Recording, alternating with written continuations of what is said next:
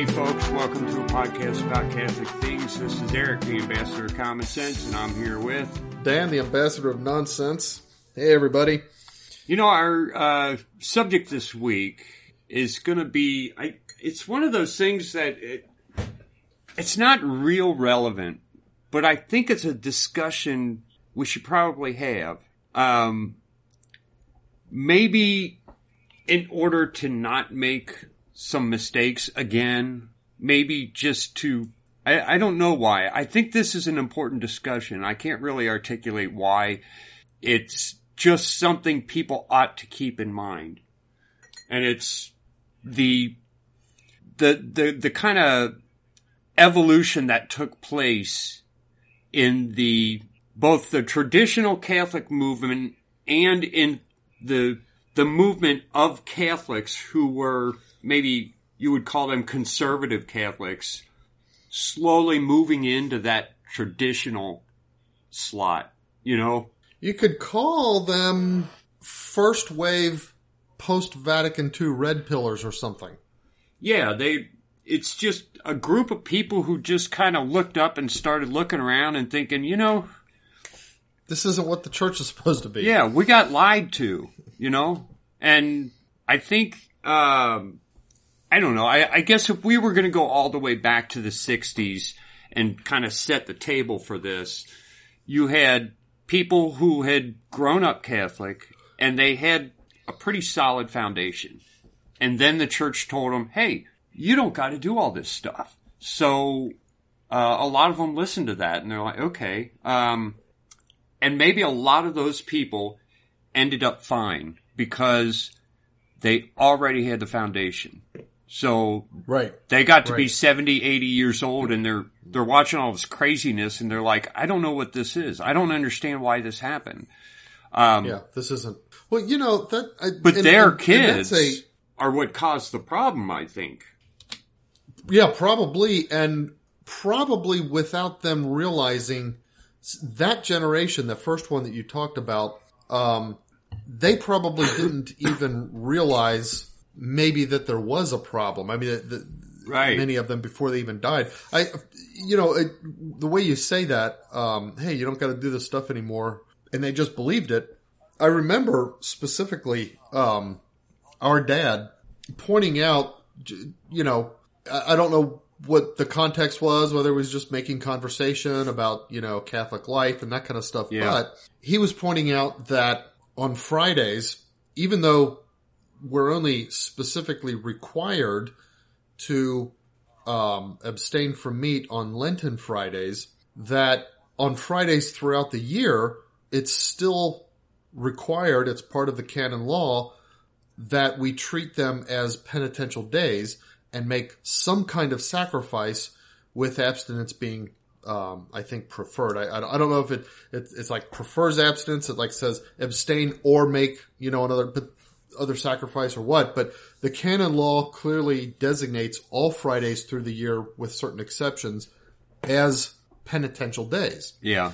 And I remember this was at Grandma Engel's that, you know, he was bringing this up, and one of our aunts, his aunts, you know, so that generation older, seemed a little bit annoyed that he was even saying that. And I said, no, I think that's not it. They just did away with the requirement, and that's the end of it. And they were kind of, you know, short like that. So she was like she was fooled. Yeah. And didn't want to admit it or something. I don't know. I think a lot of a person's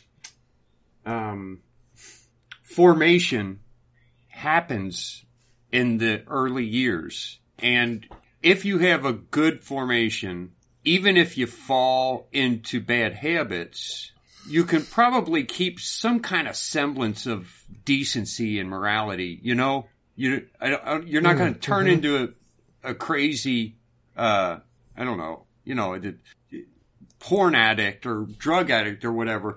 But if you don't have that good formation like that old generation had, and like their kids didn't get, it tends to cause huge problems as the culture just kind of shifts further and further away from what the church was supposed to be doing. So Right. by the time we get to the 80s and 90s, you know, I think millions of people kind of just, I guess there was like an awakening. It was like, and I think it was the grace of God just kind of woke people up, and they looked around. It was like a red pill moment. They're like, this isn't right. This isn't what's supposed to be happening, you know? Yeah. And it happened a lot of places at once. Yeah. And I guess we're talking about the people like, the original EWTN Mother Angelica crowd. Mm-hmm. You know, and it was a little bit lofty. I know she was kind of, I always liked hearing what she had to say, but I personally found her boring. But, she had a strong stand against some of the crap that was going on with these bishops who were doing all kinds of disgusting things. And she had, at the time, I assume, she had no idea how bad it was. And I guess we should be thankful for that. Yeah, no one did. I don't think she could have even acted if she did know. I don't know how someone like that. Like paralyzing. Yeah, it's like, are you kidding? My entire church is infiltrated by these evil people.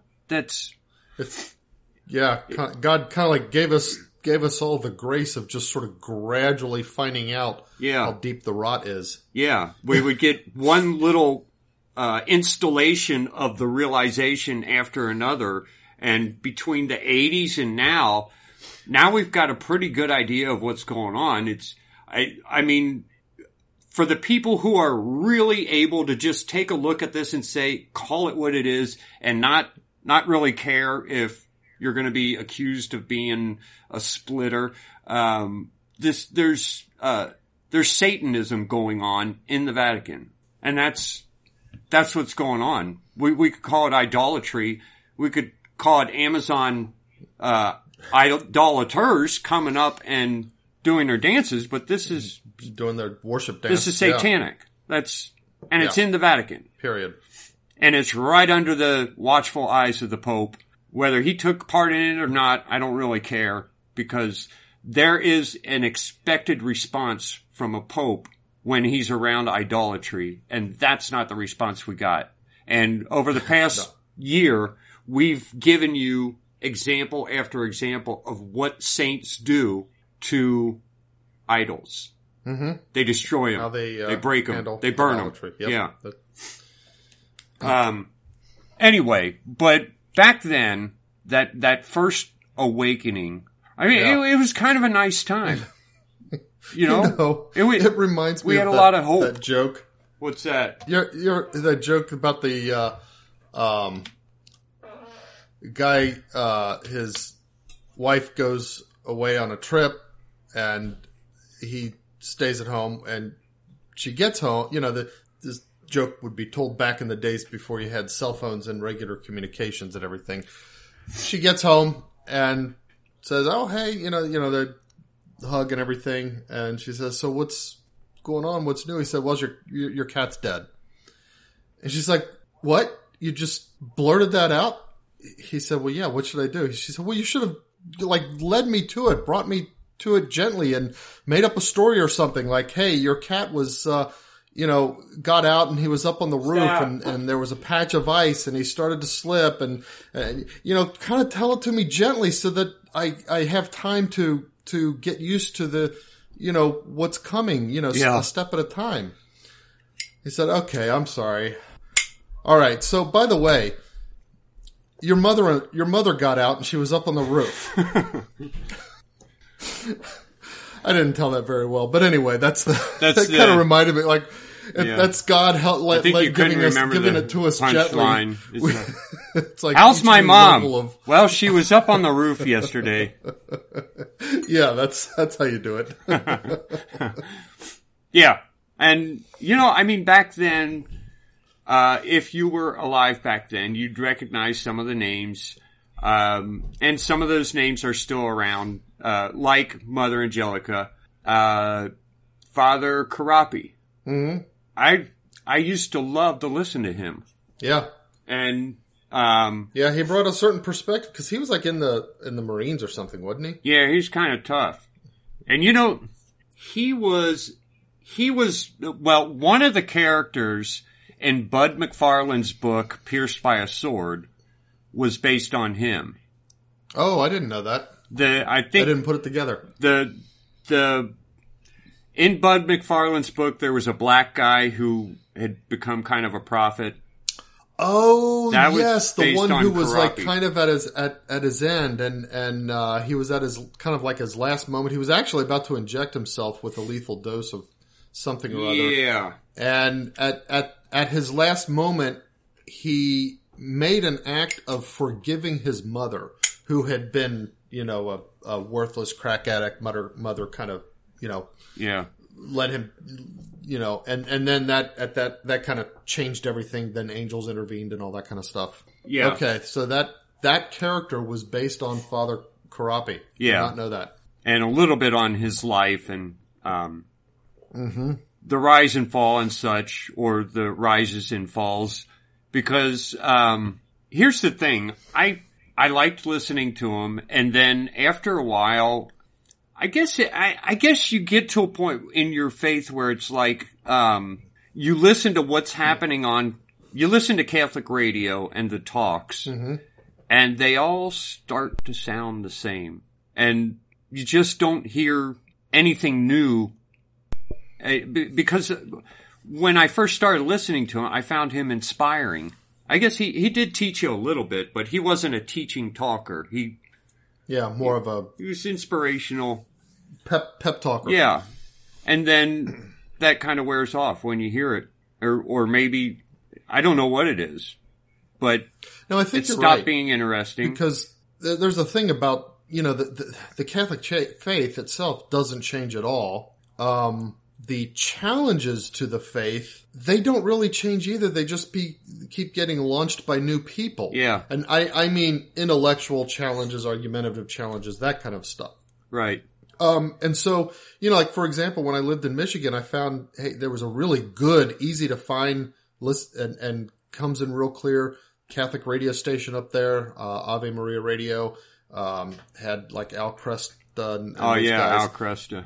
And this isn't back in that era that we're talking about, but it goes to your point. I realized that, I'd listened to the afternoon shows after Al Cresta, which was always kind of current events and newsy. Yeah. And then they had the guys who did basically apologetics. They do call-in shows and that kind of stuff. And it's, after a couple of months of it, you kind of feel like you're just hearing the same thing over and over. Yeah. Which is, that's fine because, then we start getting podcasts, and that's when, we weren't bound to what was on the radio. If we wanted to hear Catholic media. But before that time, I did stop listening to him for a while. And then, I remember when I found out he had gotten into some trouble. I guess he got back into cocaine maybe. He was found what looks like was with prostitutes, things like that. Yeah. That's, He had some trouble. That life always keeps calling, I guess. Yeah. For somebody who's been in it. And there were some other people that had the same little bit of ordeal. There was an exorcist, I think, in Indiana, I think. I don't remember where. There was an exorcist who had written several books, and I think he had some trouble. Something about being caught in a compromising position with a, patient / woman who needed his services. But I don't know. It's just that another big thing back then, and it kind of drew all of us together, was this idea of the 3 Days of Darkness. Mm-hmm. That was Bud McFarlane's big thing. And that was the pierced by a sword thing, Right. And if you remember the sentiment back then, it was like, we would talk about it as if it's this terrible time coming on us.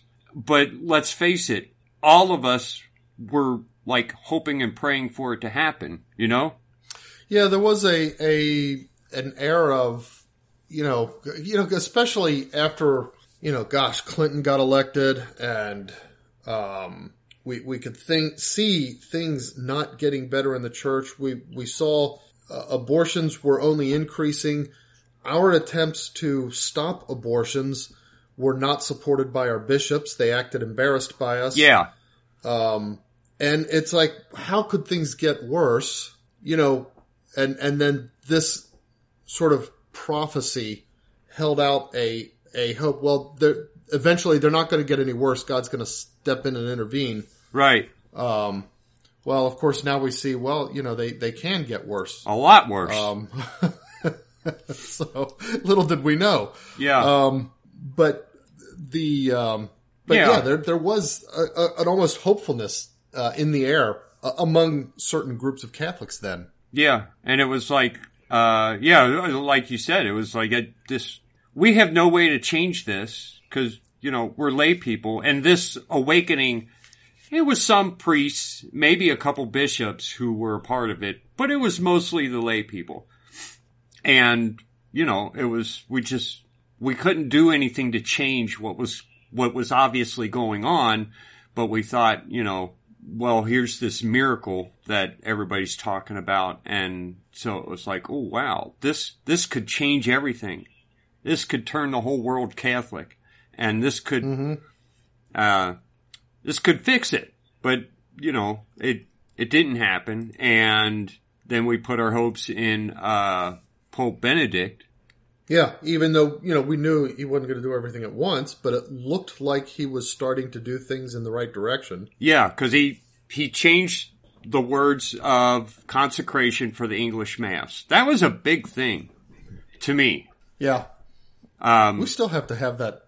Yeah, we have an argument over whether or not, before Pope Benedict corrected the text of the Mass, before that, if all those consecrations were actually valid. I don't think they were. Danny thinks they are. Anyway, it's good that he changed it because it's a more exact translation of the Latin. And not just the consecration, but a lot of the rest of the Mass, too. A lot of those spots throughout the Mass. And, that's just in the... Like, I don't know how often that kind of thing happened throughout the years in the readings and things like that. Like, I only know about the changes in the proper. Oh, right. I wonder if anything got changed in the rest of it. Did he say, wait a minute, we got to get a different translation of the Bible, or are they still using the New American Bible? I don't know. Or is that something that really still needs to happen? Yeah, I think so. Yeah, because some of the translations are idiotic. It's like that's not what the original says. Why are they saying this? I'm sitting there in church thinking this is wrong. But I guess the thing is, at that time, the group of people that you would call traditional, the first ones who started to wake up and say, hey, especially the people who had started going to the traditional Latin Mass. I don't know. Right. They weren't very friendly. Well, no, a lot of them were, kind of standoffish. And I don't even know if this is true of the, what you would call the leaders and the personalities of that movement. I just mean a lot of the people who were in it were that way.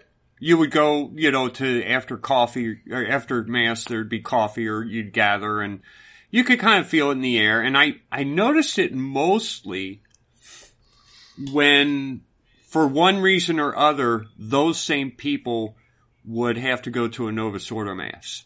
Oh, yeah.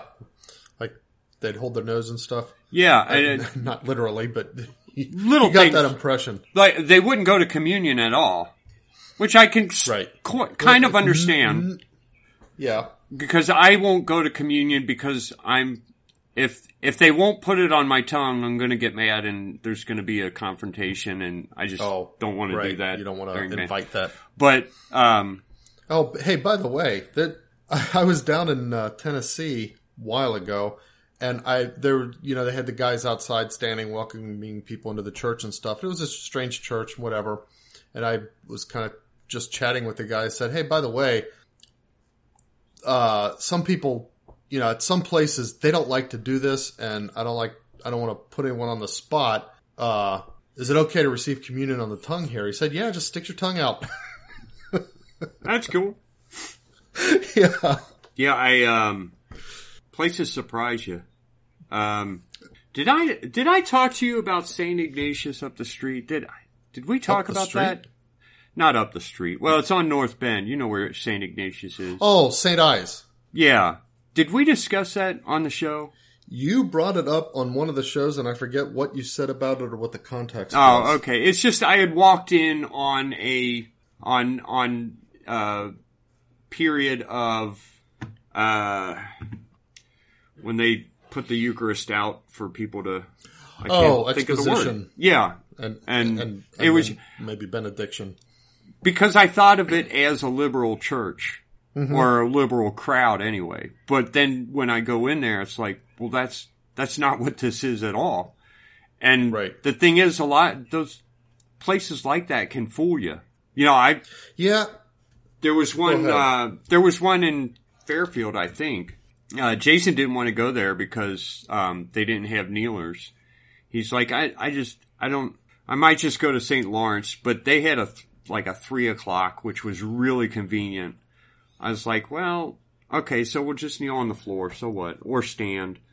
But he said, I get so angry when I'm around just the disrespect and the irreverence people have, and it makes it hard for me to pray. I said, well, offer it up. Let's just go. I said, look, I'm going to go up there. Maybe I'll see you. So we went up there. He did end up going. The thing is, they didn't sit at the times you would normally kneel. They stood. Oh, they knelt? No, well, they stood. Okay. And some of them knelt, and a lot of them knelt at the consecration.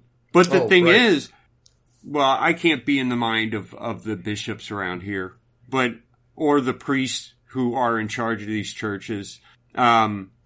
This is kind of a rich neighborhood. You can't tell me they couldn't afford kneelers. The point of not having the kneelers is to show disrespect for the Eucharist so that people will sit when they're supposed to be kneeling. That's what this is about. And we all know that's what it's about. But it didn't take. Because at least at that Mass that I attended, that's not what I saw. I saw a great love and a great respect for the Eucharist. And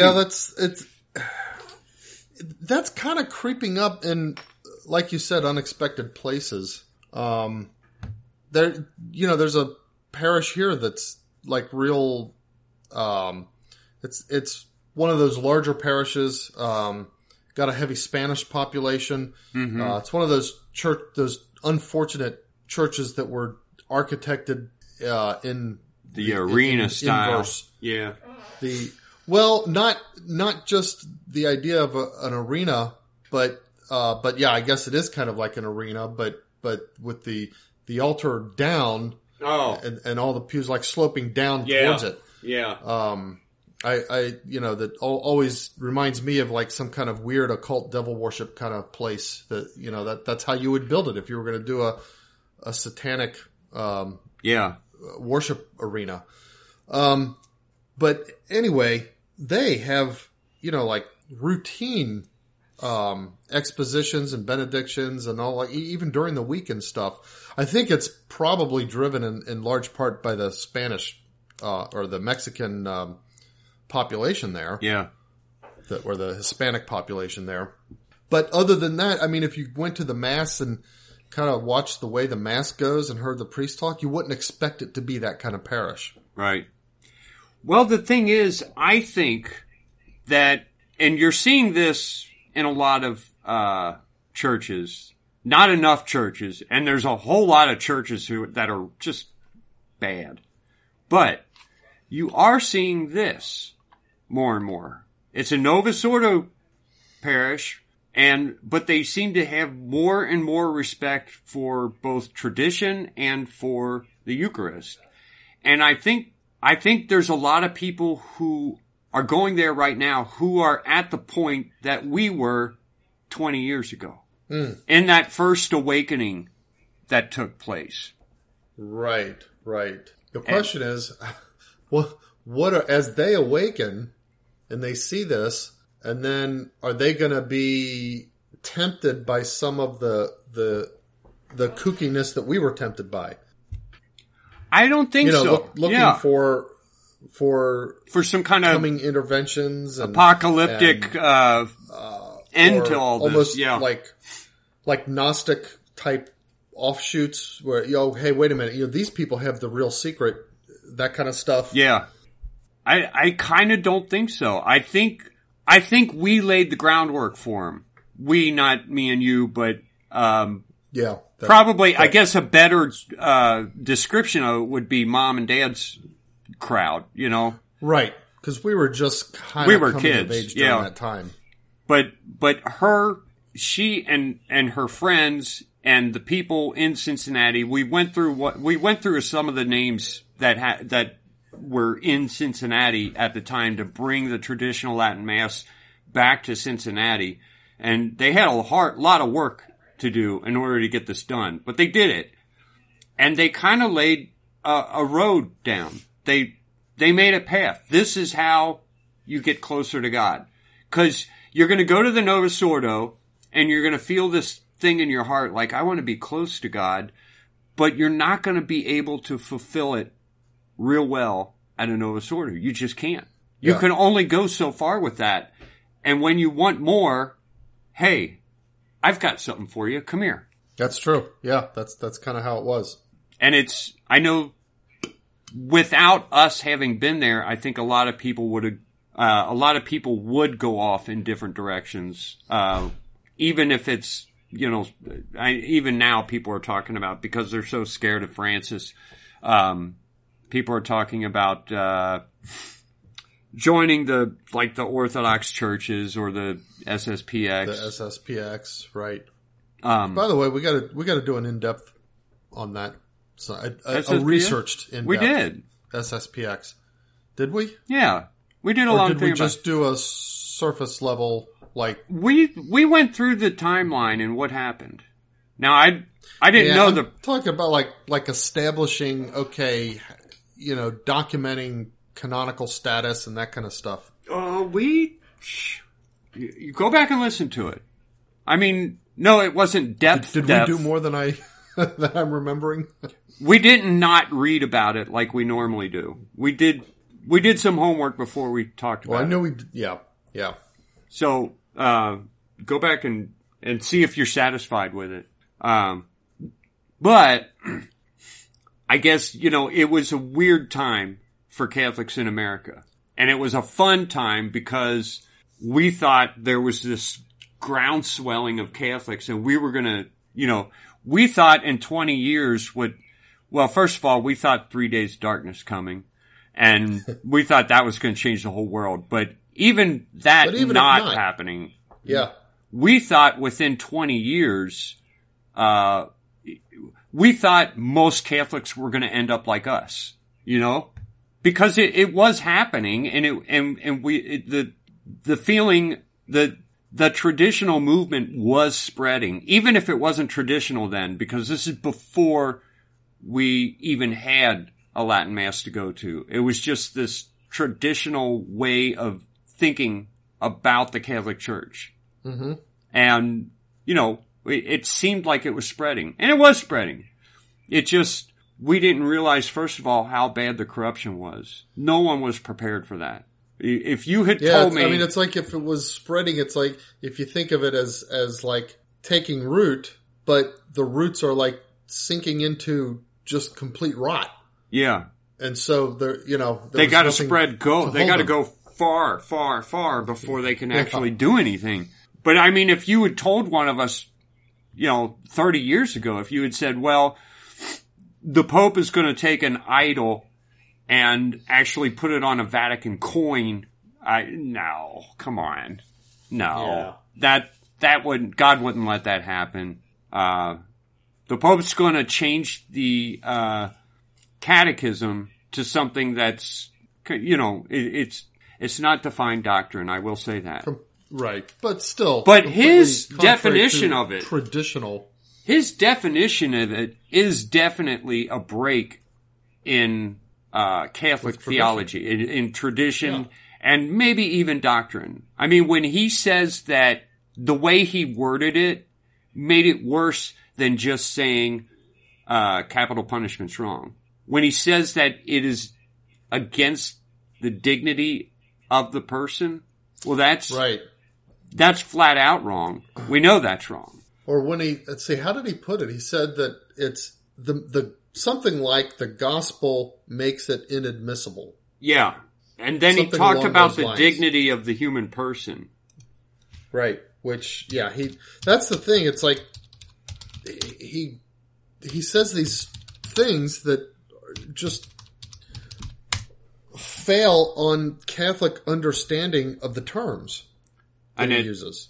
An attack on the inviolability and dignity of the person. Yeah.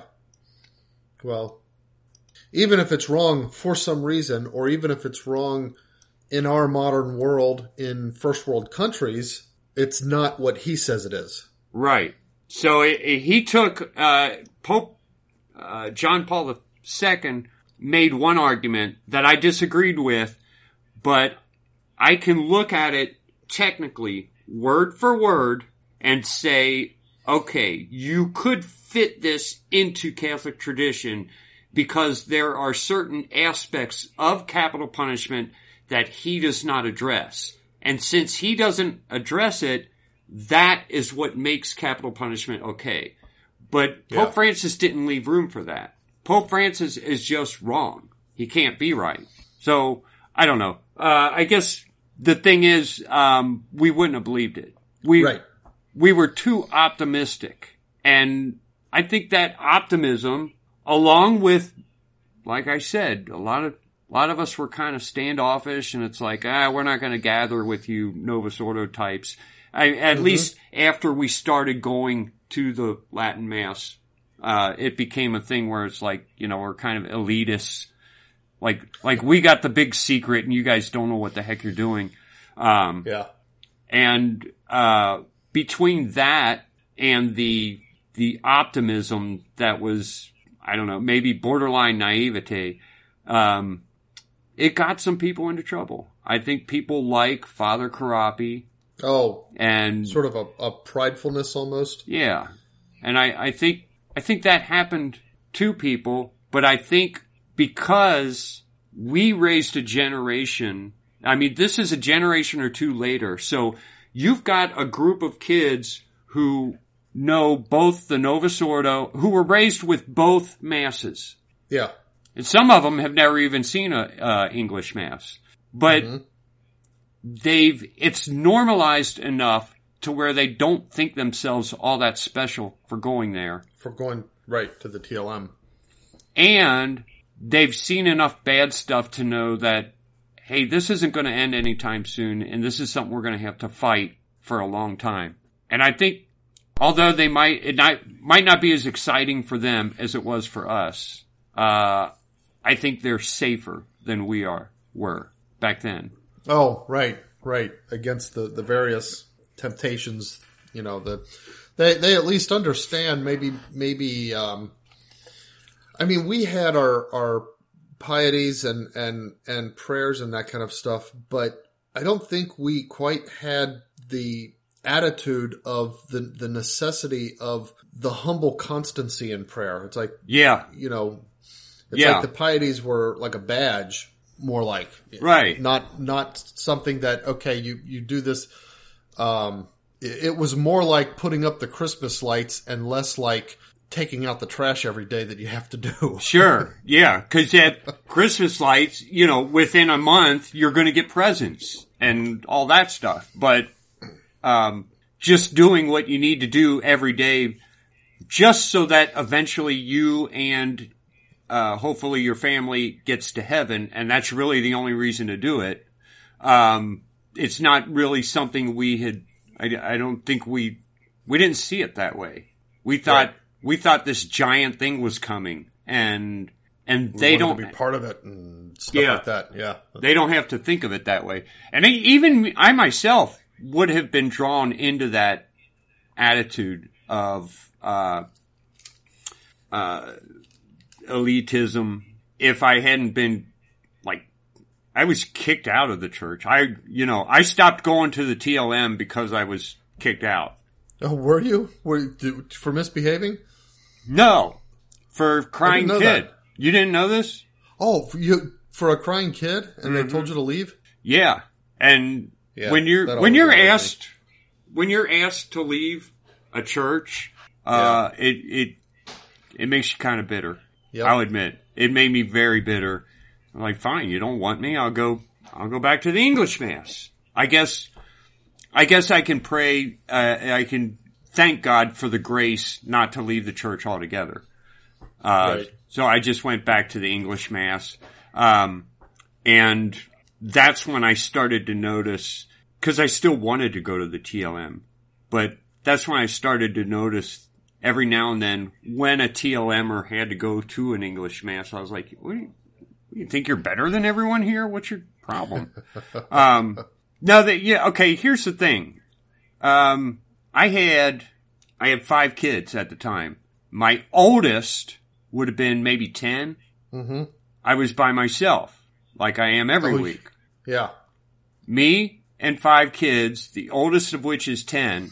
The 2 youngest, one of the 2 youngest is one of those kids who, it's like that wild bronco that you just can't break, you know? Mm-hmm. He's gonna do what he wants to do, and very willful. Mm-hmm.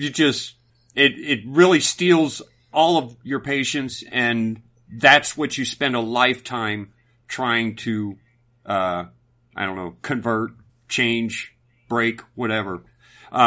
Anyway, so those are my 2 youngest, and I get to church, and I've got the 3 older ones. I can leave them in the pew and go to the back, and maybe even leave them inside and like stand outside the door. I can't just leave them and go to my car. Right. My youngest is, the wild one is crying or fussing or whatever it was. But the fact is I couldn't stay there in the pew. Right. So I took him to the back. They don't have a crying room. They've got this giant door that kind of swings, but it's not, it doesn't help a whole lot with the noise. It doesn't seal off or anything, yeah. Right. But that's the best I can do because that's what they have. So I go back there with my 2 little ones, one of which is throwing a tantrum. And normally I would take them outside on the steps, but the youngest has asthma and it's about 10 degrees out. Oh, you don't want to do that. Yeah. And I mean, I'm parked 2 blocks away because the parking lot's full. Honestly, I mean, what were you supposed to do? What am I supposed to do? I'm doing the best I can. And, you know, the thing is, I wrote, cause he gets up for his homily and starts talking about the fact that people bring their kids and it distracts people from prayer. And people can't pray properly because there's too many kids screaming. And if your kids are screaming and making noise, you shouldn't bring them. Because everybody gets in their car. Okay, come on, screaming kids. Let's go to the church now. Yeah, that's what we do. So I got up and I left. And I was pretty mad, pretty bitter. Yeah. And I think I may have skipped Mass for 1 week. And then I came to terms with, I think you can't do this. You got to go to church. But I wrote him a letter. And I didn't write him an anonymous letter. I never do that. Yeah. And, you know, I had some strong words about what he said because he brought up how people say, well, Jesus said, bring the kids to me. And then he said, but Jesus was in a great big wide open area. Well, I read the Bible passage. It doesn't say anything about that. It doesn't say whether he's in a building or not. Yeah. Doesn't mention that. It just says that people were mad because people were bringing their kids and the kids were kids. Yeah. Anyway, I wrote him a letter saying this and saying, I guess I didn't cuss him out or anything. I was respectful as I would ever be to a priest. And he wrote me back, oh, wow. Basically saying, until your kids are ready to behave, you don't have to come to Mass. Seriously? He's like giving you a pass on going to Mass? That's how I took it. You could kids too young? Just stay home until they're old enough to bring to church. That's absolutely wrong. So I went to the English Mass for the next 10 years, but it was right around the time we started doing this podcast. I think after we started recording this, I started listening to the two guys. TNT. TNT, the yeah. TNT guys. And they kind of awoke in me that old, man, I really loved the Latin Mass. I hated to leave it. And at this point, I would say to anyone who has something like that happen to you, don't let some jackass priest kick you out of church. It's your right to be there. Yeah. Jesus died for you and your kids, not for that, just for that priest. And you have and you know what? every right to demand it. Here's the beauty of the Catholic Mass. This is lost in the Novus Ordo. And unfortunately, I think a lot of the people who are in the traditional movement, priests included, who are, part like Novus Ordo turned traditional. Yeah. They've forgotten this and they bring the modern sensibility with them. But the beauty about the Catholic Mass is that its efficacy, because you're there to participate in the Mass. And the Mass is what you're doing. Your prayers are good, and it's good to be able to unite them to the Mass, but the Mass is the thing. And its efficacy for the priest, for you, and for everybody else there depends on the priest doing his job. Yeah. That's all. It doesn't depend on you being able to focus on your prayers because it's perfectly quiet. It doesn't depend on you being able to hear anything the priest says. It doesn't depend on all of you together saying your responses together during the Mass. None of that matters. The efficacy of the Mass depends on the priest saying the words. Period. That's all. You don't need to That's be how wrapped Jesus set it up. in a cocoon of silent meditation. Yeah. You can have crying kids. It's okay. And I kick myself for allowing that priest to make me bitter for those 10 years and not bring my kids, because now I've got a few older kids who I don't know, it's not struggling. That yeah, they're struggling, but I don't think they'd be struggling if I had continued with the Latin Mass. Mm-hmm. Because I don't think they would have seen, they look at the Novus Ordo priest around here who's it's like a stupid. Why bother? Yeah, why would I do this? This is so unmasculine. Yeah. This is just gross. And I can see how thinking any man would think that this is just gross. If you're not an old lady, you don't belong there. So, I kick myself for allowing that to happen on my watch. But hopefully, if anything like that ever happens, whether it's the priest or the other parishioners, wagging their tongues and shaming you for whatever it is. You didn't wear a hat that day or whatever. Ignore it. You've got a right to be there.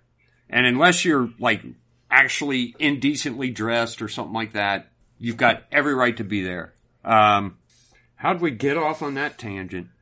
Well, because you were talking about the sort of elitism and yeah. What you would have been tempted towards that yourself if you hadn't been sort of derailed by that experience. Yeah. But I don't think today's younger trads have that happen to them. Yeah, they're not. No.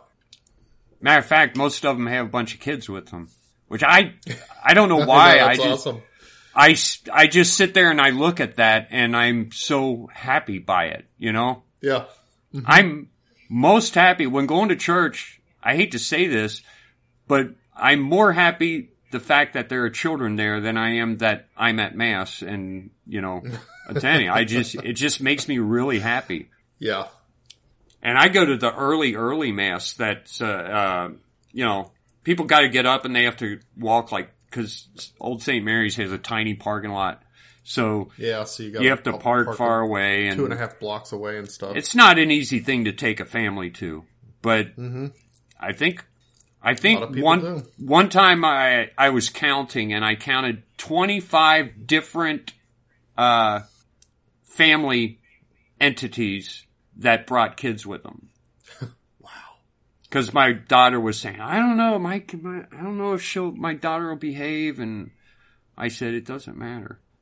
Yeah. Well, everybody Just bring her. looks at me mean when I take her to mass. I'm like, you not here. You know what? Yeah, that's because you go to Novus Ordo. Yeah. So, well, I guess that's about all I have to say about that. Just, I thought we do should have a discuss point? that. No, A summary point? It's just I wish I kind could of a think of discussion, a way. almost a nostalgia. Yeah. You know, and reflection more than nostalgia, kind of reflection, historical reflection. And I guess, I mean, a lot of people probably don't.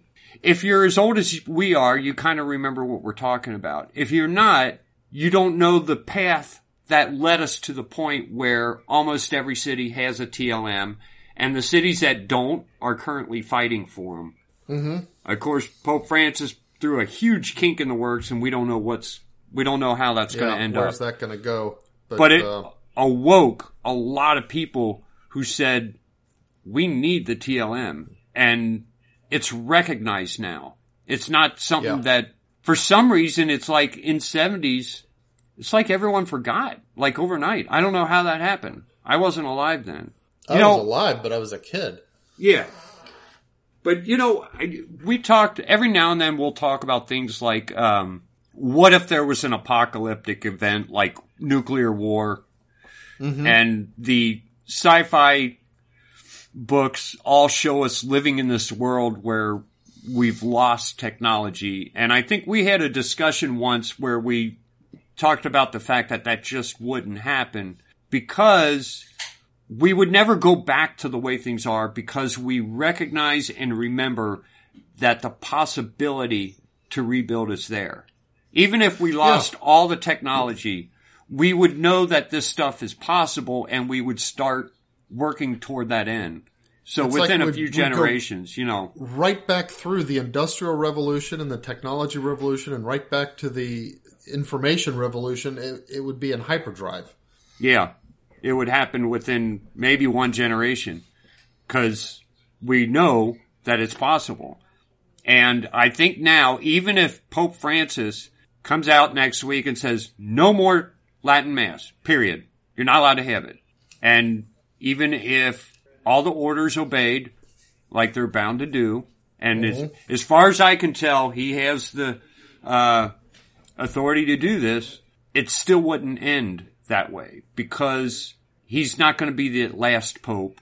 There's going to be other popes. Right. And all these young guys right now bringing their families, they're going to remember and they're going to fight for it.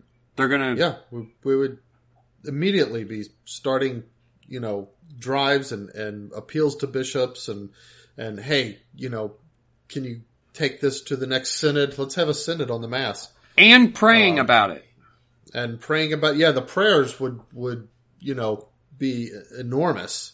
I have to, I'm sure there are some people, but I have to wonder how many people, when they eliminated the Latin Mass and brought us this English Mass, everybody swallowed out without a whole lot of talk about it. Yeah. I have to wonder how many people actually prayed and said, can I have my old Mass back? I hate this. Yeah, I bet not many. Anyone really from back then. Well, there may have been a few people. J.R.R.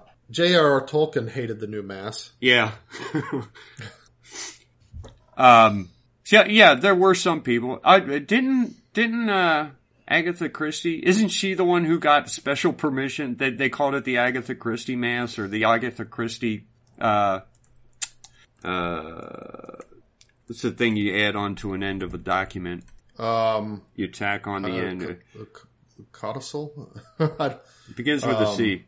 Like a codicil or something? When you go work for a company, you sign a no-compete something clause. Oh, clause. Okay. Okay, so I'm reading. It says that she did add her name to a protest letter to Pope Paul VI with over 50 other literary, musical, artistic, and political figures expressing alarm at the proposed replacement of the old Mass. So she apparently was Catholic and did not like the new Mass. And if I understand it right, there was... Wait. No, hold on. Back up. Her husband, the archaeologist, Sir Max Mallowan, was Catholic. She herself wasn't. Okay. Ah. So she was married to a Catholic. And even she thought, well, this is just silly.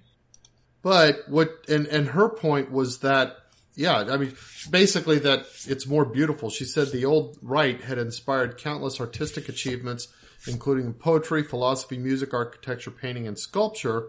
And didn't want to see it abolished. I tell you, what beauty has come out that has been inspired by the Novus Ordo? The Exorcist? Hardly any. Hardly any. I mean, it's like, I hear these musical settings that people have written for it, and none of them are any good. Yeah, they suck. Yeah. And the artwork itself. You don't really see a whole lot of good Catholic art. Oh gosh, yeah. That I don't know. What do you call it? 70s abstractionalism or whatever. It's just awful. I don't even know what the name for that Pope style Francis of art is. Is still stuck He's a in fan that. of it. Yeah, yeah. Can't get out of the 70s. Anyway, I guess that's our point. Is that it took us a while to get to where we're at, and the future for these people who are coming into it now is going to be a whole lot different. And it's going to be an entirely different journey. And I guess our journey's not over. It's just that it feels like it was a journey. Mm-hmm. There was a beginning and an end to it. And this is a different era now.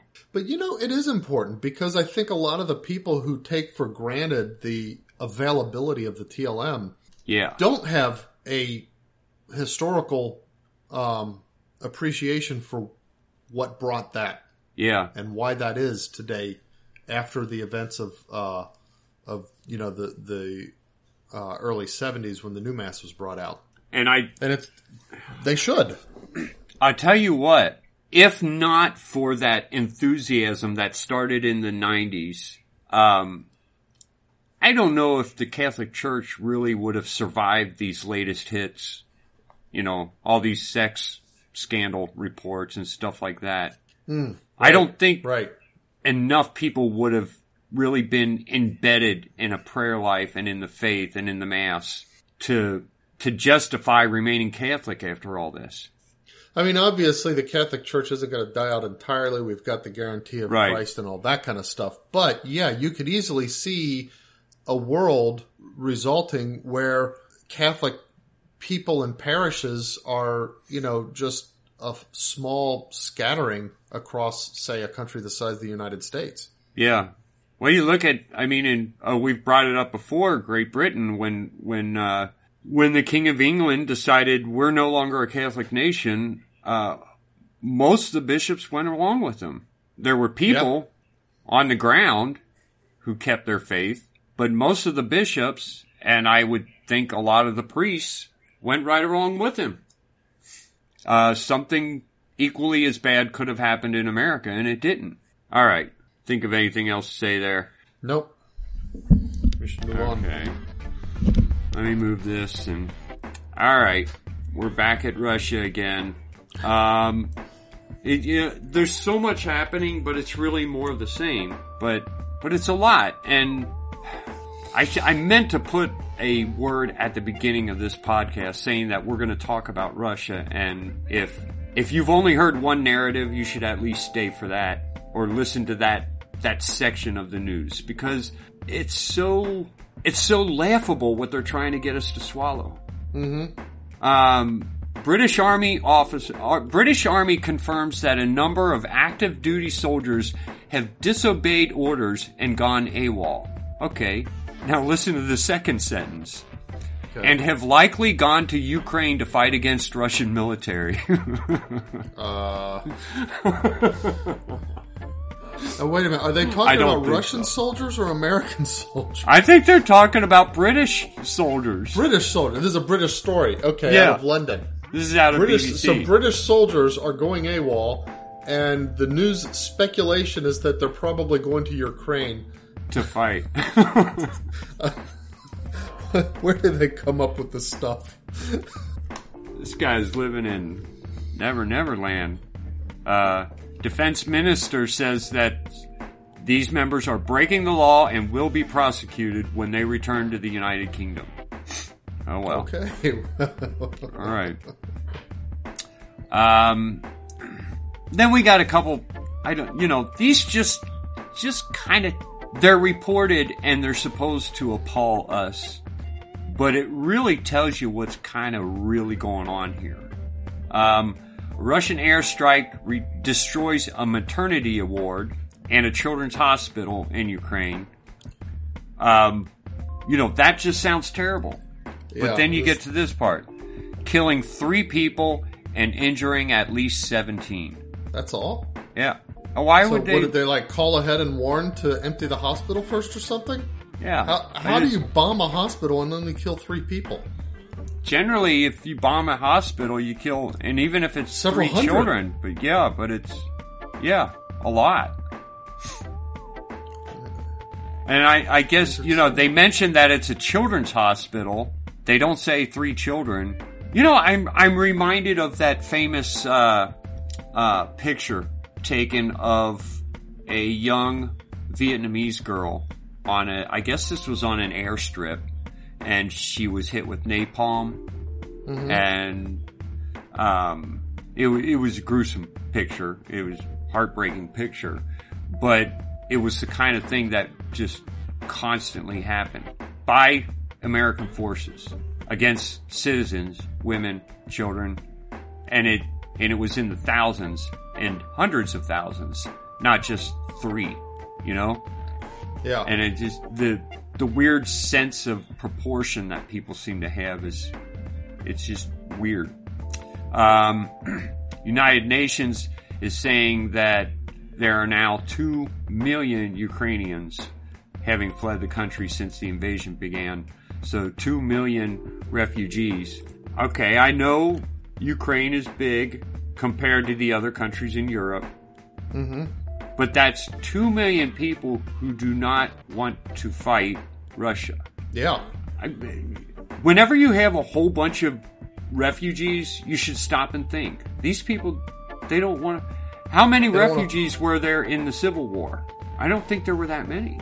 I never hear about refugee camps, or in the Revolutionary War, or in the War of 1812. We didn't fight a whole lot of battles on the ground, so... And I know that, during World War II, the British would send their children to another country. So they were refugees, and you could sign up to say, house a child or a group of children and sponsor them, and that way the children could leave the big cities. But, we're not just talking about children. We're talking about families and people who... Yeah.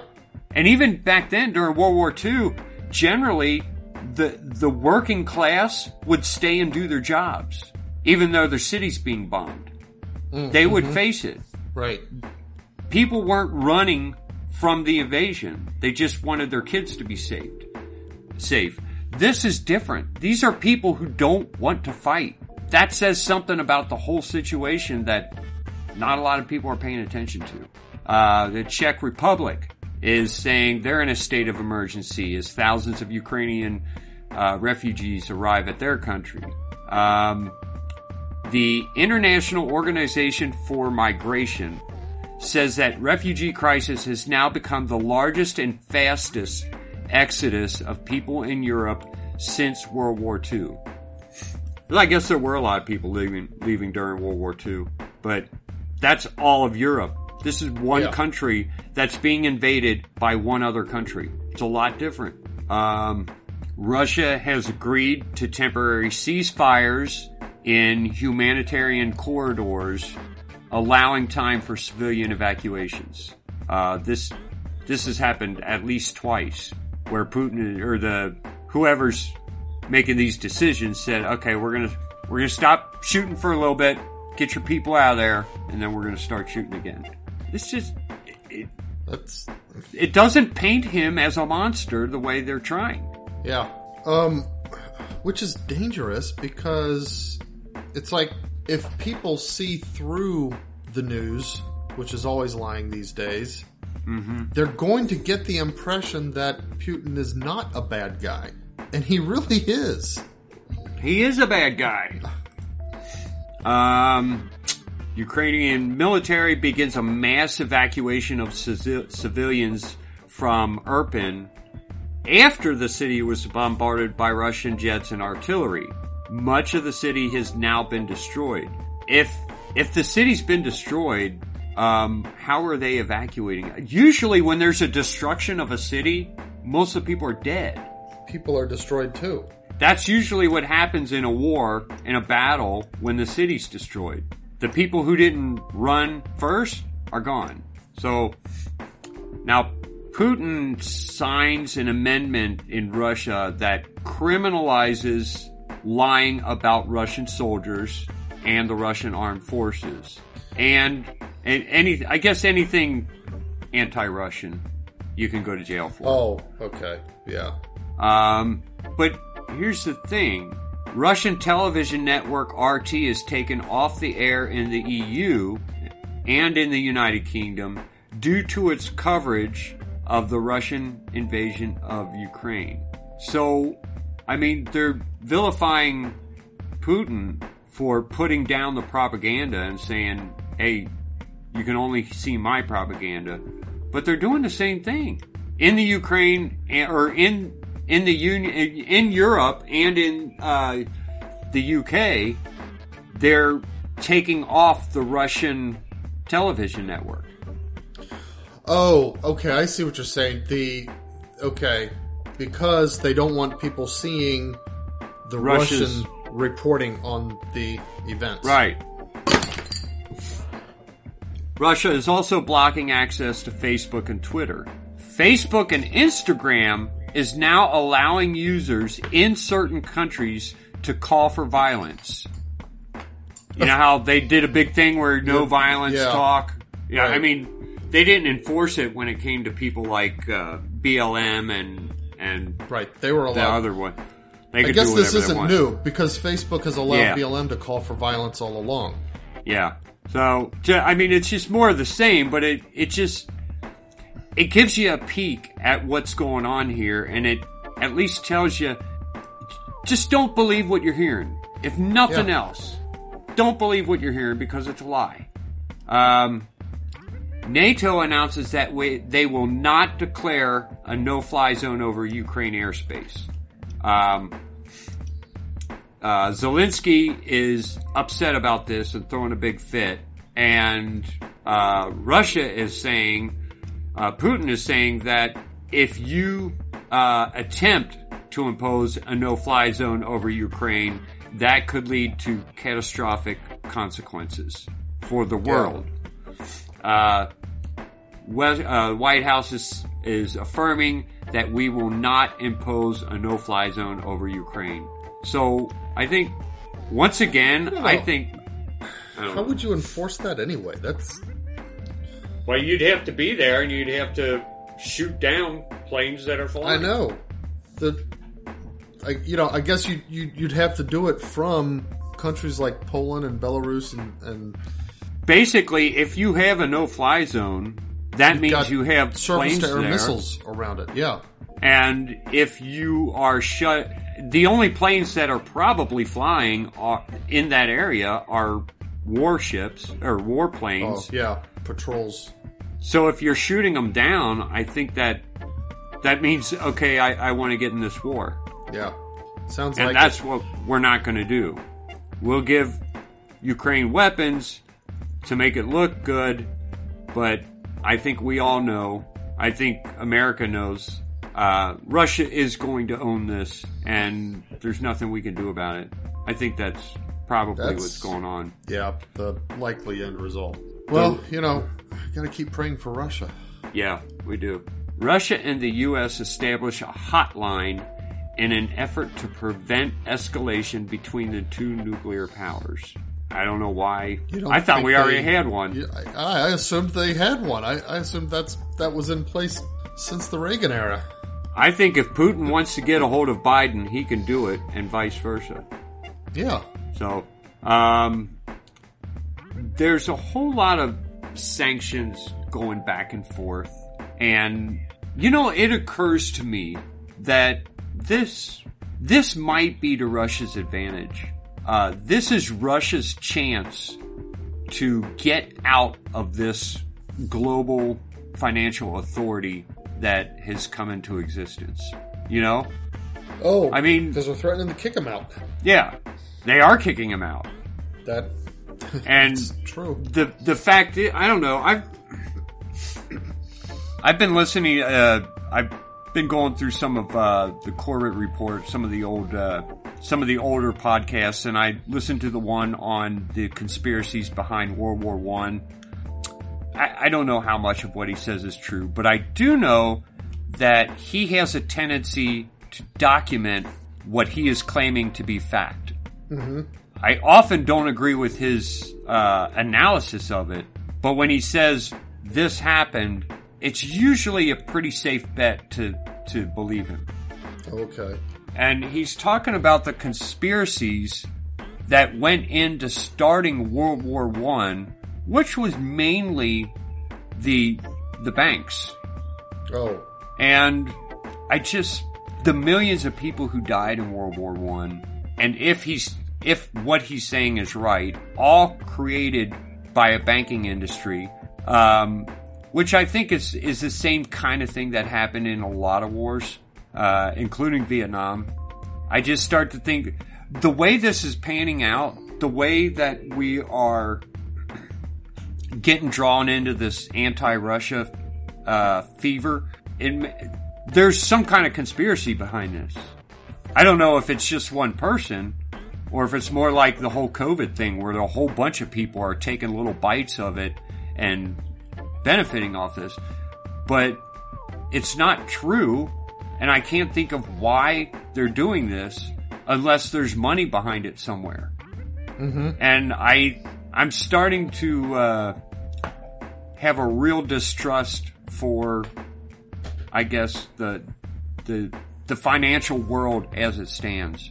Yeah. I think Putin's the lucky one here, because his Could country be. is not going to be under their thumbs once they completely block him. But I don't think we're going to stop buying oil from him forever. No. Yeah, that'll, I mean, we could if we'd be willing to drill on our own land. Yeah. Well, as long as there's a Democrat in charge, we're not going to do that. We won't. Right.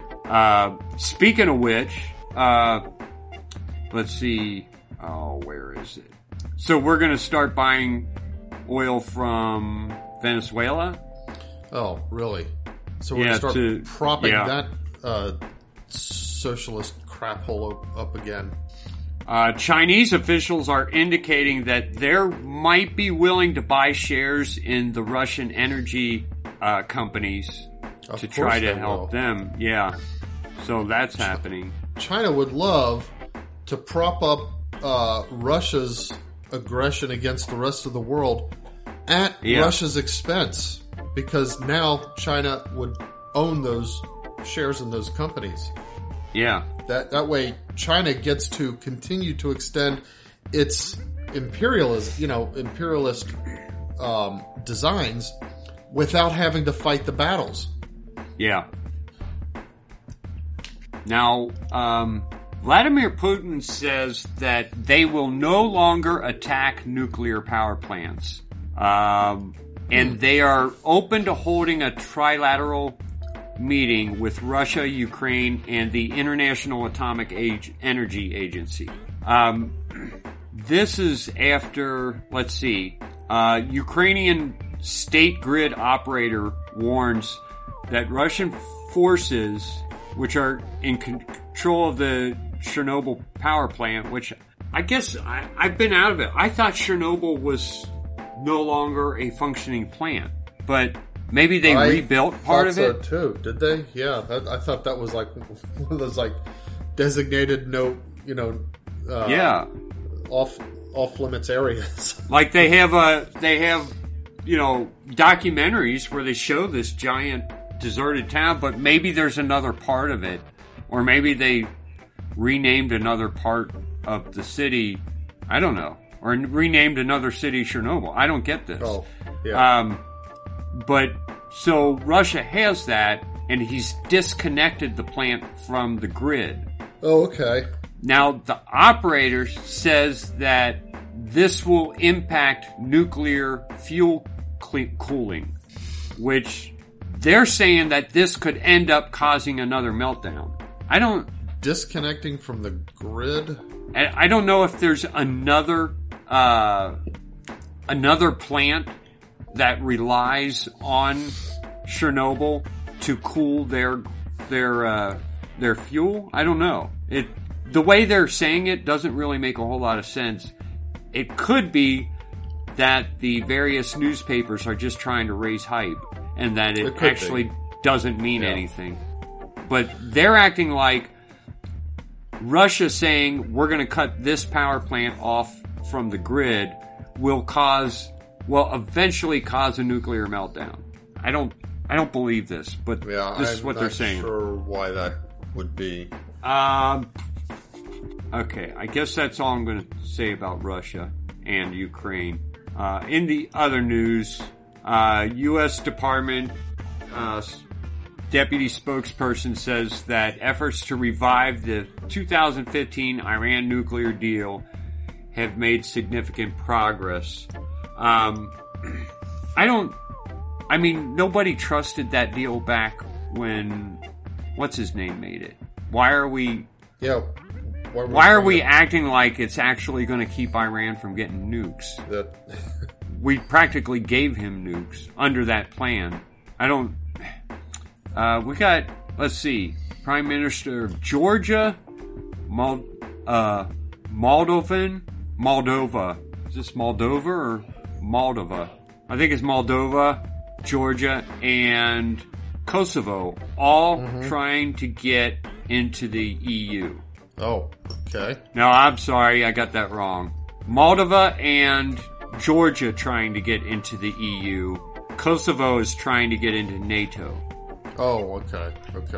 So, these tinier countries that aren't real important are trying to make themselves more important, I think.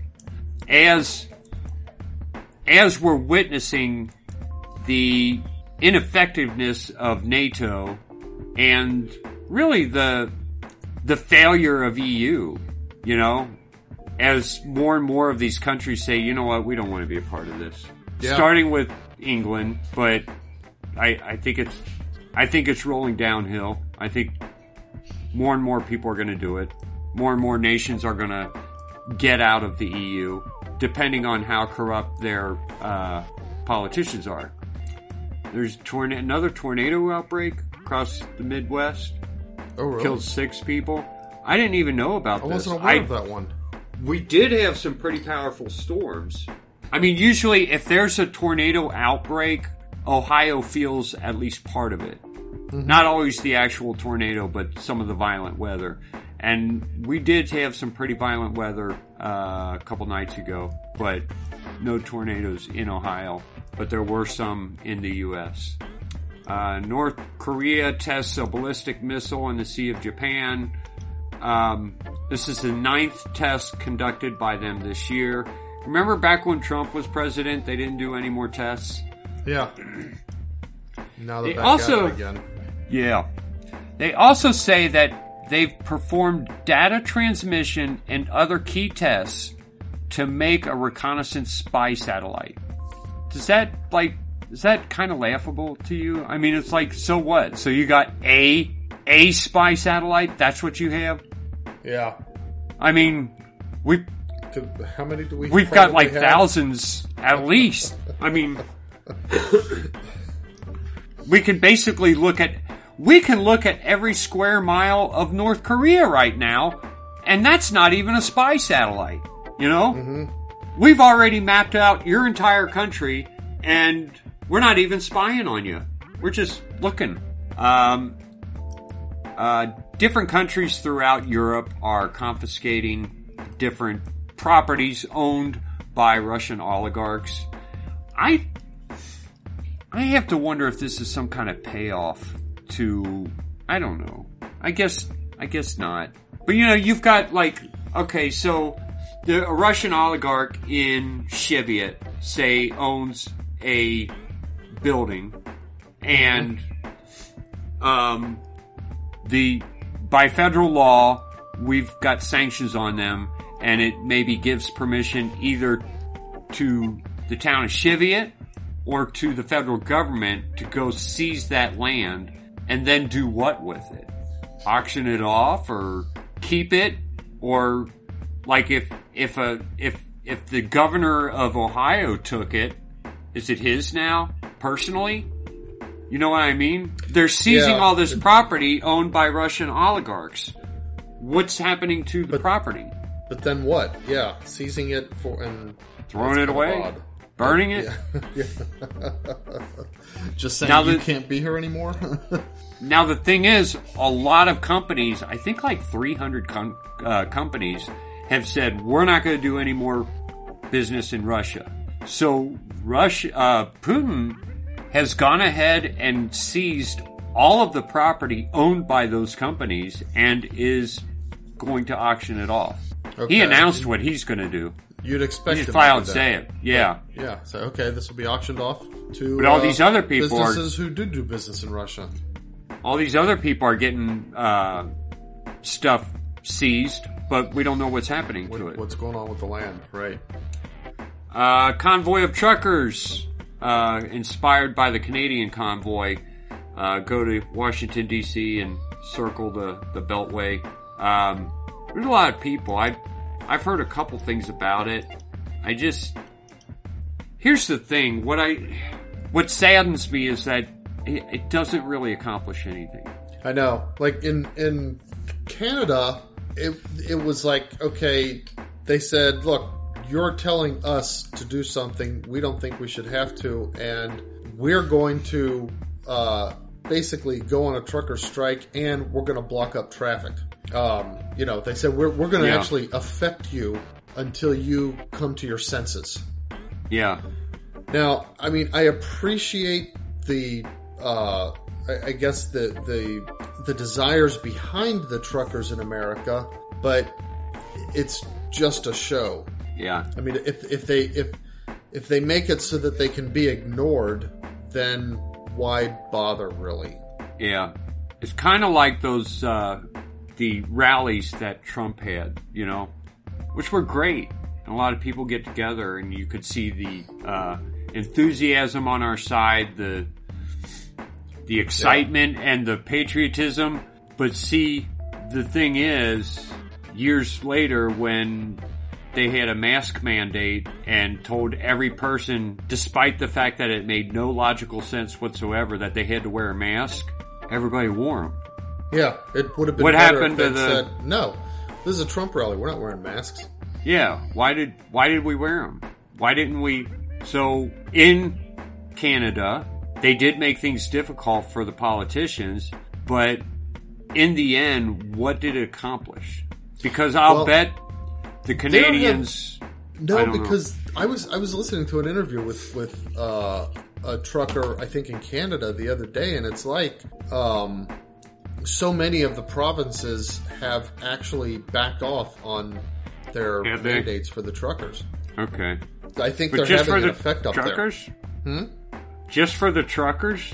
Well, backed out on their mandates, but part of the issue was that the truckers are being required to do stupid stuff that when they're by themselves all day. If you're working in a factory, you're next to a bunch of other people. Let's pretend that the masks and the vaccines and stuff make sense to begin with. Let's assume avoid that argument. You're a trucker. You drive alone all day. What business is it of the government whether you're wearing a mask, whether you're vaccinated, and so on and so forth? The thing is, that alone should show you that it isn't based on health motivations. Right. Exactly. And so, instead of just the truckers blocking the freeways, and other Canadians coming to the roads and saying, rah, rah, rah. Every Canadian should have said, I'm with them. I'm taking off the mask. You're going to have to arrest me. Just do it. Right. Just do it. It's that easy. They can't arrest everyone. But, and the mask, I keep coming back to the mask because it's the simplest thing that we could all do together. Mm-hmm. And for some reason don't. Yeah. And these big shows of solidarity, whatever, I just feel like it really is just a show. And when push comes to shove, you're still going to put your mask on. And I try not to feel that way, but I'm so pessimistic over the whole mask thing. Which is what, like, over the past several weeks when we're trying to figure out what to do a show on, that was one that keeps coming up. Because I do want to do a show about how it seems like all of America has turned wimpy. Yeah. Why is our generation so wimpy and effeminate now? Yeah. U.S. Senate has voted unanimously to make lynching a crime, a federal crime. I don't think they have... In the U.S. I don't think they can do that. But they did. No, I mean, they did, but it's kind of awkward because here's the thing. Constitutionally, they can't. They don't have the constitutional power to do that. I know. But how would you ever challenge that? You're going to go lynch someone and then say, hey, you can't make it a federal crime? Yeah, it's stupid. When's the last time someone was lynched? Okay, well, on principle, I have to say they don't have the power or the authority to do that. But yeah, I don't have any real way to challenge it. Here's the thing. Maybe this is all for show, but I feel like this bill is going somewhere. I think this bill is going to do something that we have no idea yet what that is. Like something it's got a purpose really bad that we don't understand. Yeah, why would they even if you're doing it for show, it's such a stupid show. Yeah. There's got to be something else here. And they're going to redefine lynching and then say, "Oh, you ran afoul of this law," or something like that. Maybe. I don't know. The fact that every single senator voted for it. Yeah, that's weird. It's like they're even all in though on it is not constitutional, then there's something wrong here. There's something wrong. That's true. Did you know that the age of consent in the Philippines was 12 years old? I did not know that. So a 12-year-old and a 20-year-old is okay. Was okay. Oh, wow. They have just raised the age of consent to 16 now. Oh, okay. Well, I think a lot of that has to do with prostitution. That's what I was thinking. It's probably because, I don't know the nature of the Philippines. Yeah. But, it could be one of those countries where guys used to go and be able to go into one of their whorehouses and, find a young 13, 14-year-old teenage girl or something like that. And as long as the age of consent was 12, it's legal. Yeah, it's terrible. I guess that's what it was, but they have raised it to 16 now. So now you can only hire a 16-year-old prostitute. I wonder if there's a grandfather for that. Like next year, the youngest could be 13. Is it going to be? Yeah, because they did that in one country. What country was that? It wasn't the age of consent. It was the age that you could marry off someone. It was like 10 years old, I think. It was something outrageous. And they said child marriage has to stop. But they grandfathered in. So it's like, we will enforce this over the next 10 years until we've eliminated child I remember marriage. That. We brought that up on our podcast. Yeah, we talked about it. I can't remember what it was, though. That's insane. It was a more Western country. Yeah. I don't know, Poland or something like that. No. It wasn't Poland, I know, but it was like one of the more Western countries like that. I thought it was an African country. You think? Hold on. Let me see. I would have had it in my notes.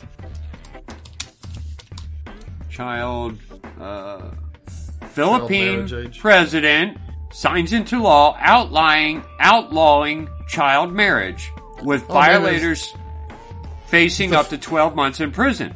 Some portions of the law will not go into effect for 1 year in order to allow Muslim and indigenous communities to prepare. I wonder if this is part of this. I don't think this is part of the same law. I think this is something different. Something new.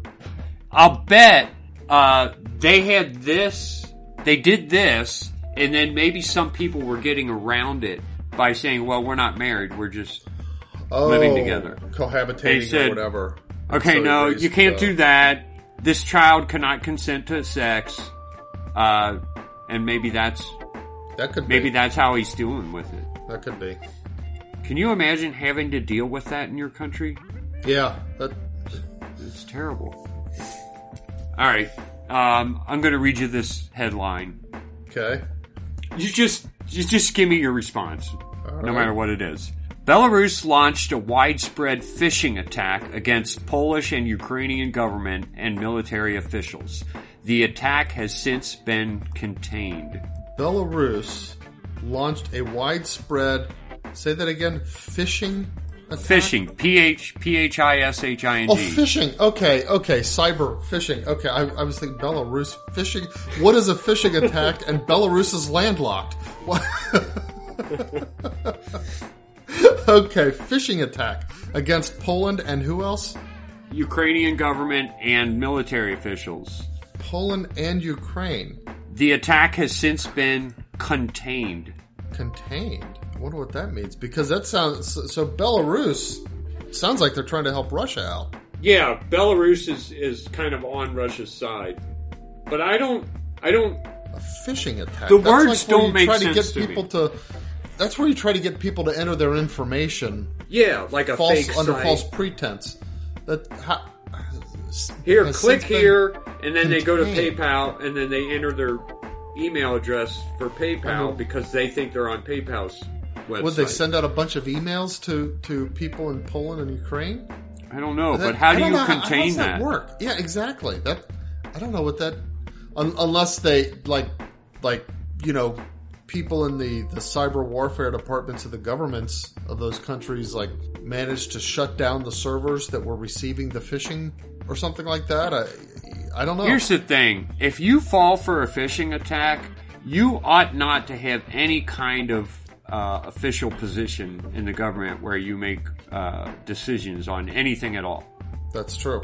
It was like the first form of attack, It was the first thing that happened, and anyone got used to it right away. Oh, you don't click on stuff that's an email. Don't click on that. But it has been contained, whatever that means. Yep. The Proud Boys leader is indicted on conspiracy charges of obstructing the U.S. Congress during the January 6th attack on the United States Capitol. I thought we were done with this. I can't believe this is still happening. I guess so. Or maybe he talked to some people and said, hey guys, go to D.C. and rally Trump. And those people happened to walk onto the Capitol, and now that's a conspiracy to obstruct U.S. Congress. It's ridiculous. It is ridiculous. That's the whole... It's like, used to be, if you got in trouble, by the FBI, arrested by the FBI or whatever, you must have done something really bad. Anymore, it's like, what are you being persecuted for now? Yeah. I mean, it's like the FBI has lost all legitimacy as a just law enforcement agency. Yeah, it's because just of this a joke stuff. now. It's just the KGB now. Right. Here's something. 25-year-old woman in North Texas files a lawsuit against one of the Dallas Cowboy owners, accusing him of being her biological father and paying her mother to keep the information secret. So, and I know this happens a lot. Yeah. A rich guy fathers a child, doesn't want to deal with it, pays off the Pays mom. off the mother. That does happen. But he forgot 25 years later. The child now has rights. Yeah, it's like, hey, dude. Now I'm going to sue you. I want my piece of the action. I guess that's the thing, because now you don't necessarily need your mom to tell you who your father is. You can find out. You can find out. So, I don't know. All this guy's paying off women. It might come back on you. Don't think just because she signed some kind of contract saying she won't tell anyone, don't think it won't come back on you. That's right. The mom's contract does not bind the child. Right. And even 25 years later.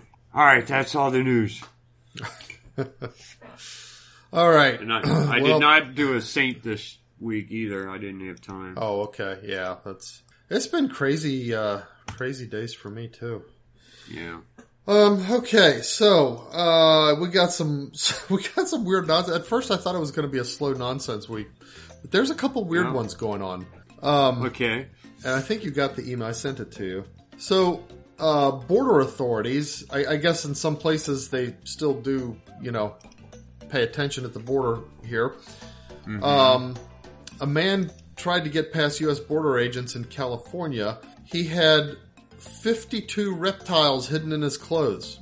He was driving a truck when he arrived at the San Isidro border crossing with Mexico this is back in February 25th. Pulled out for an additional inspection.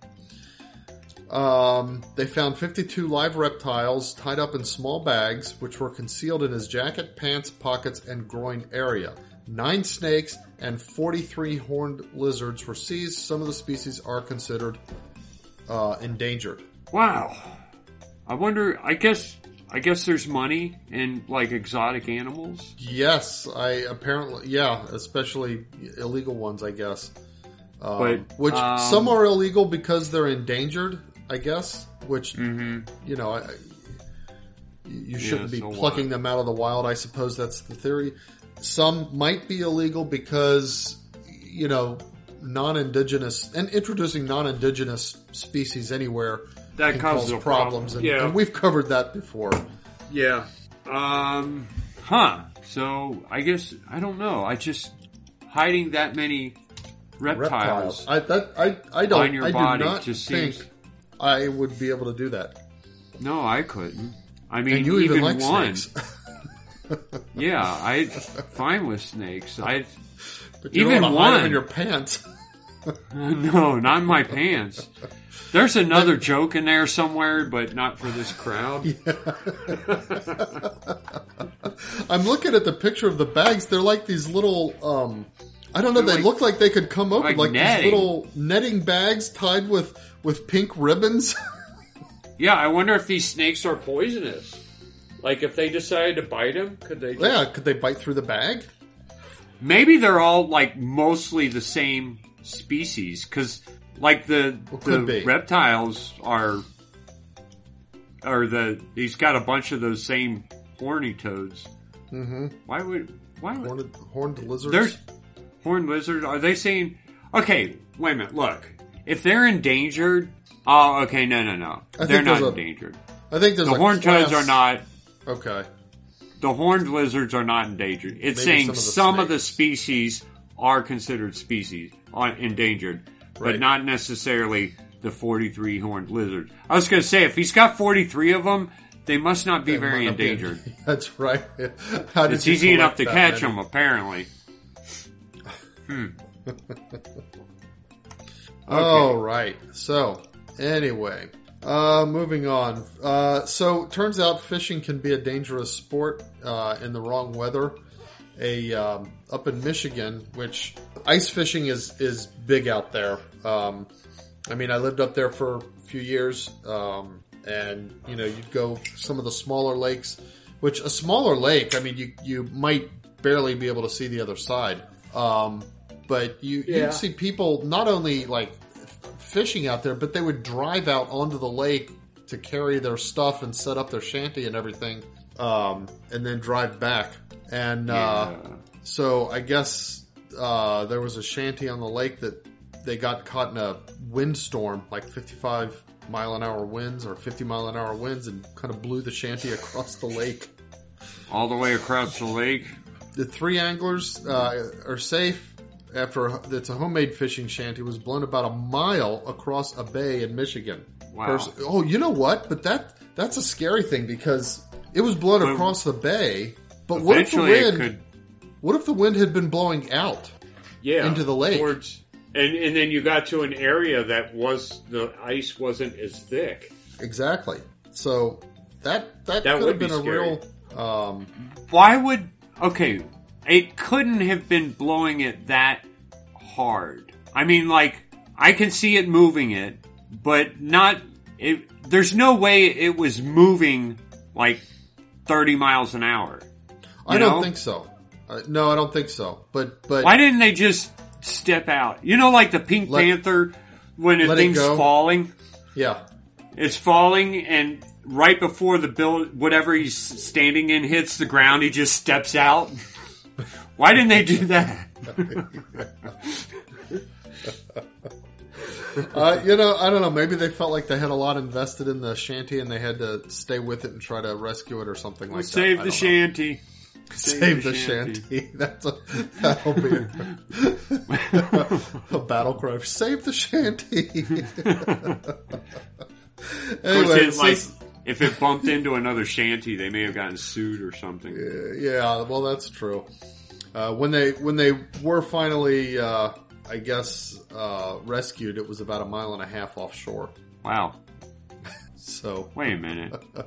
Okay, 1.5 miles inland. Offshore, so it's Saginaw Bay. Okay, so it did blow him out.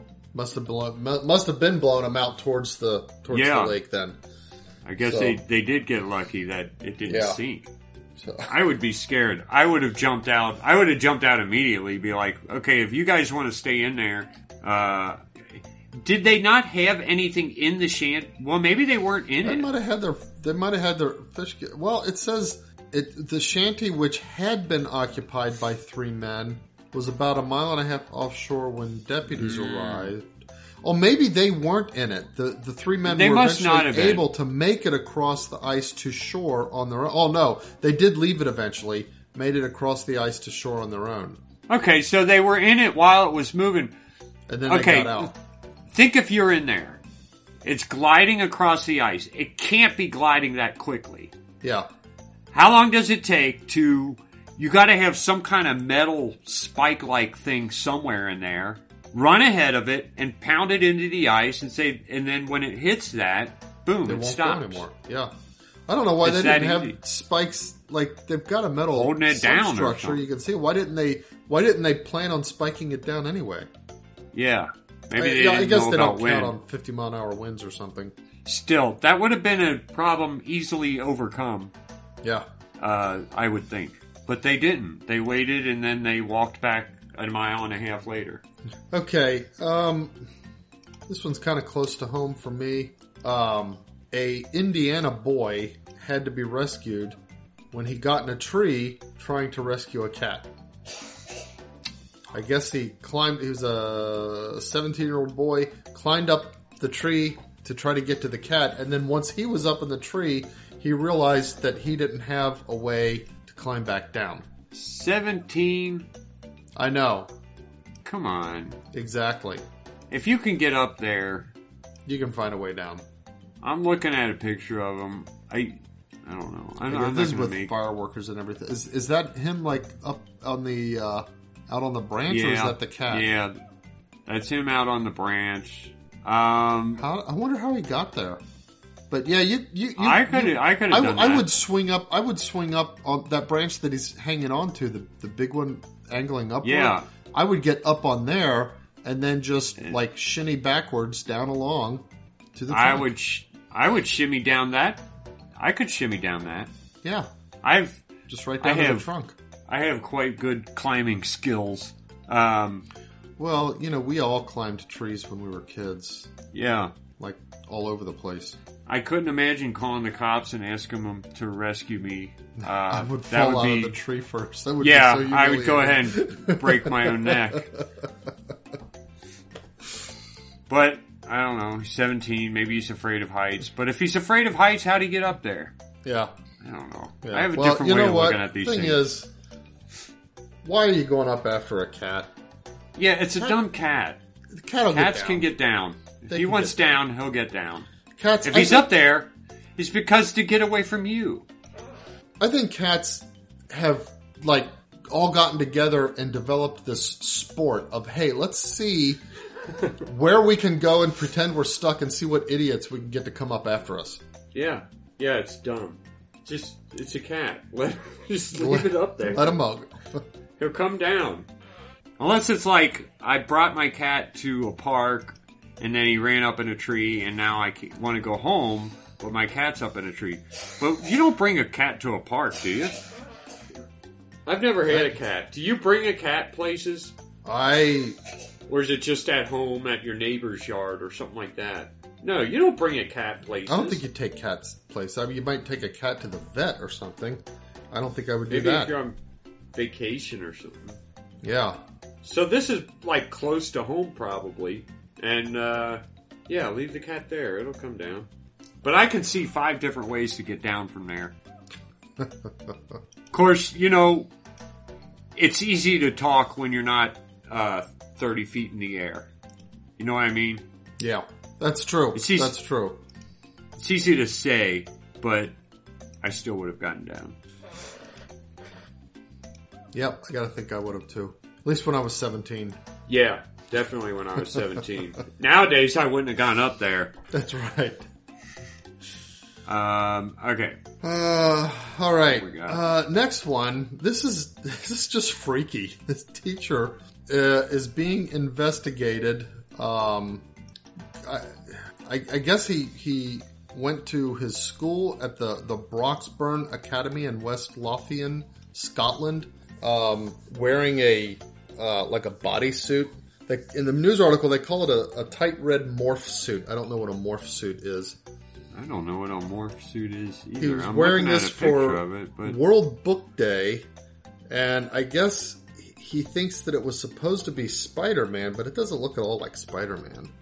no. If you painted some stuff on it, you could make it a Spider-Man, but Really, really bizarre. He's but an what's English there teacher. to investigate?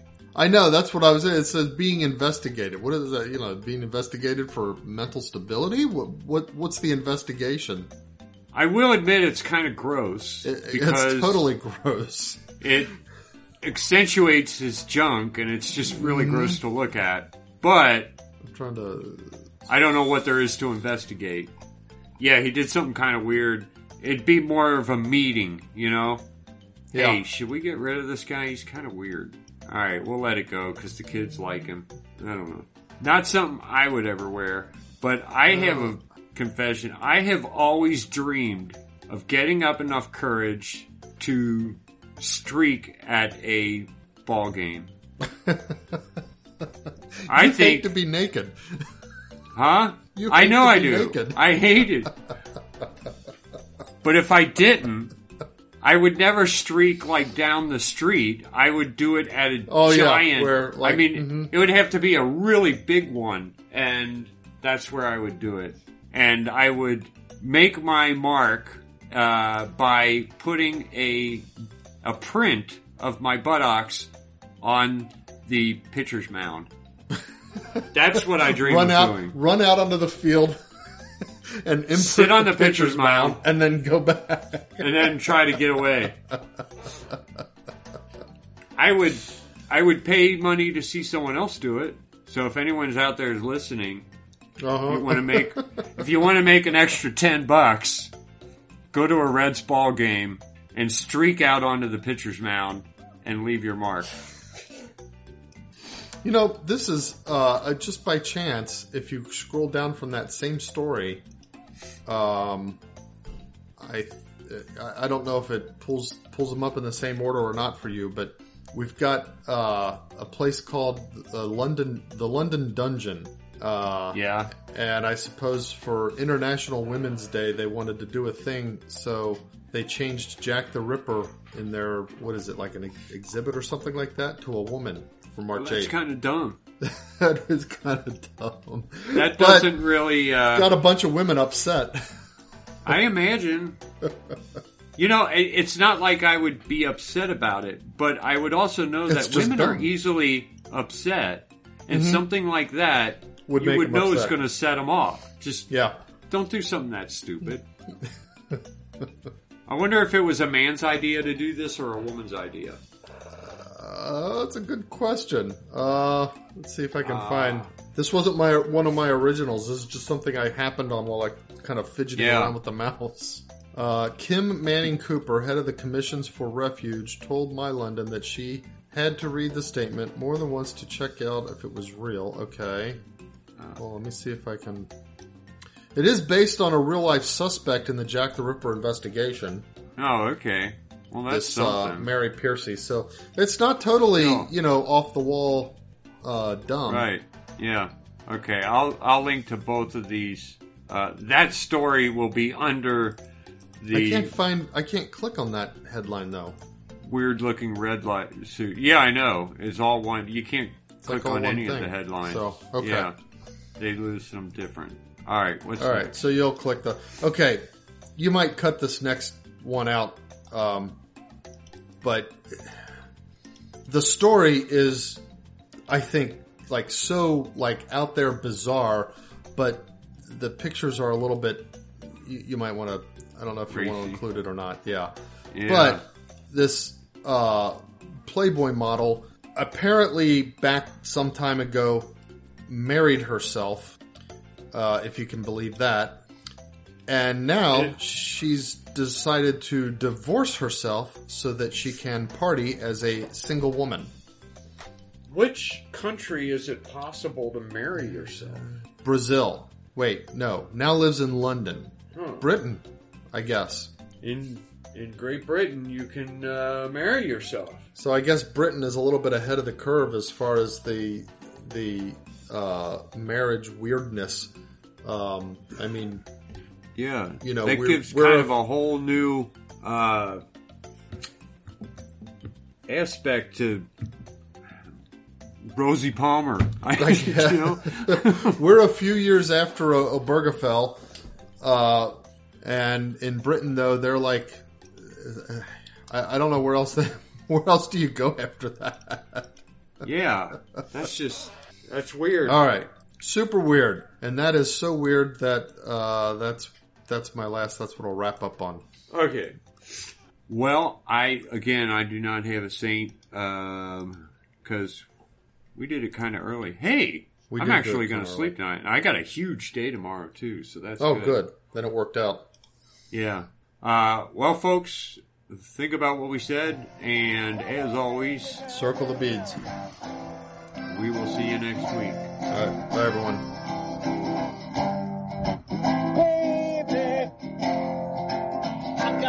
This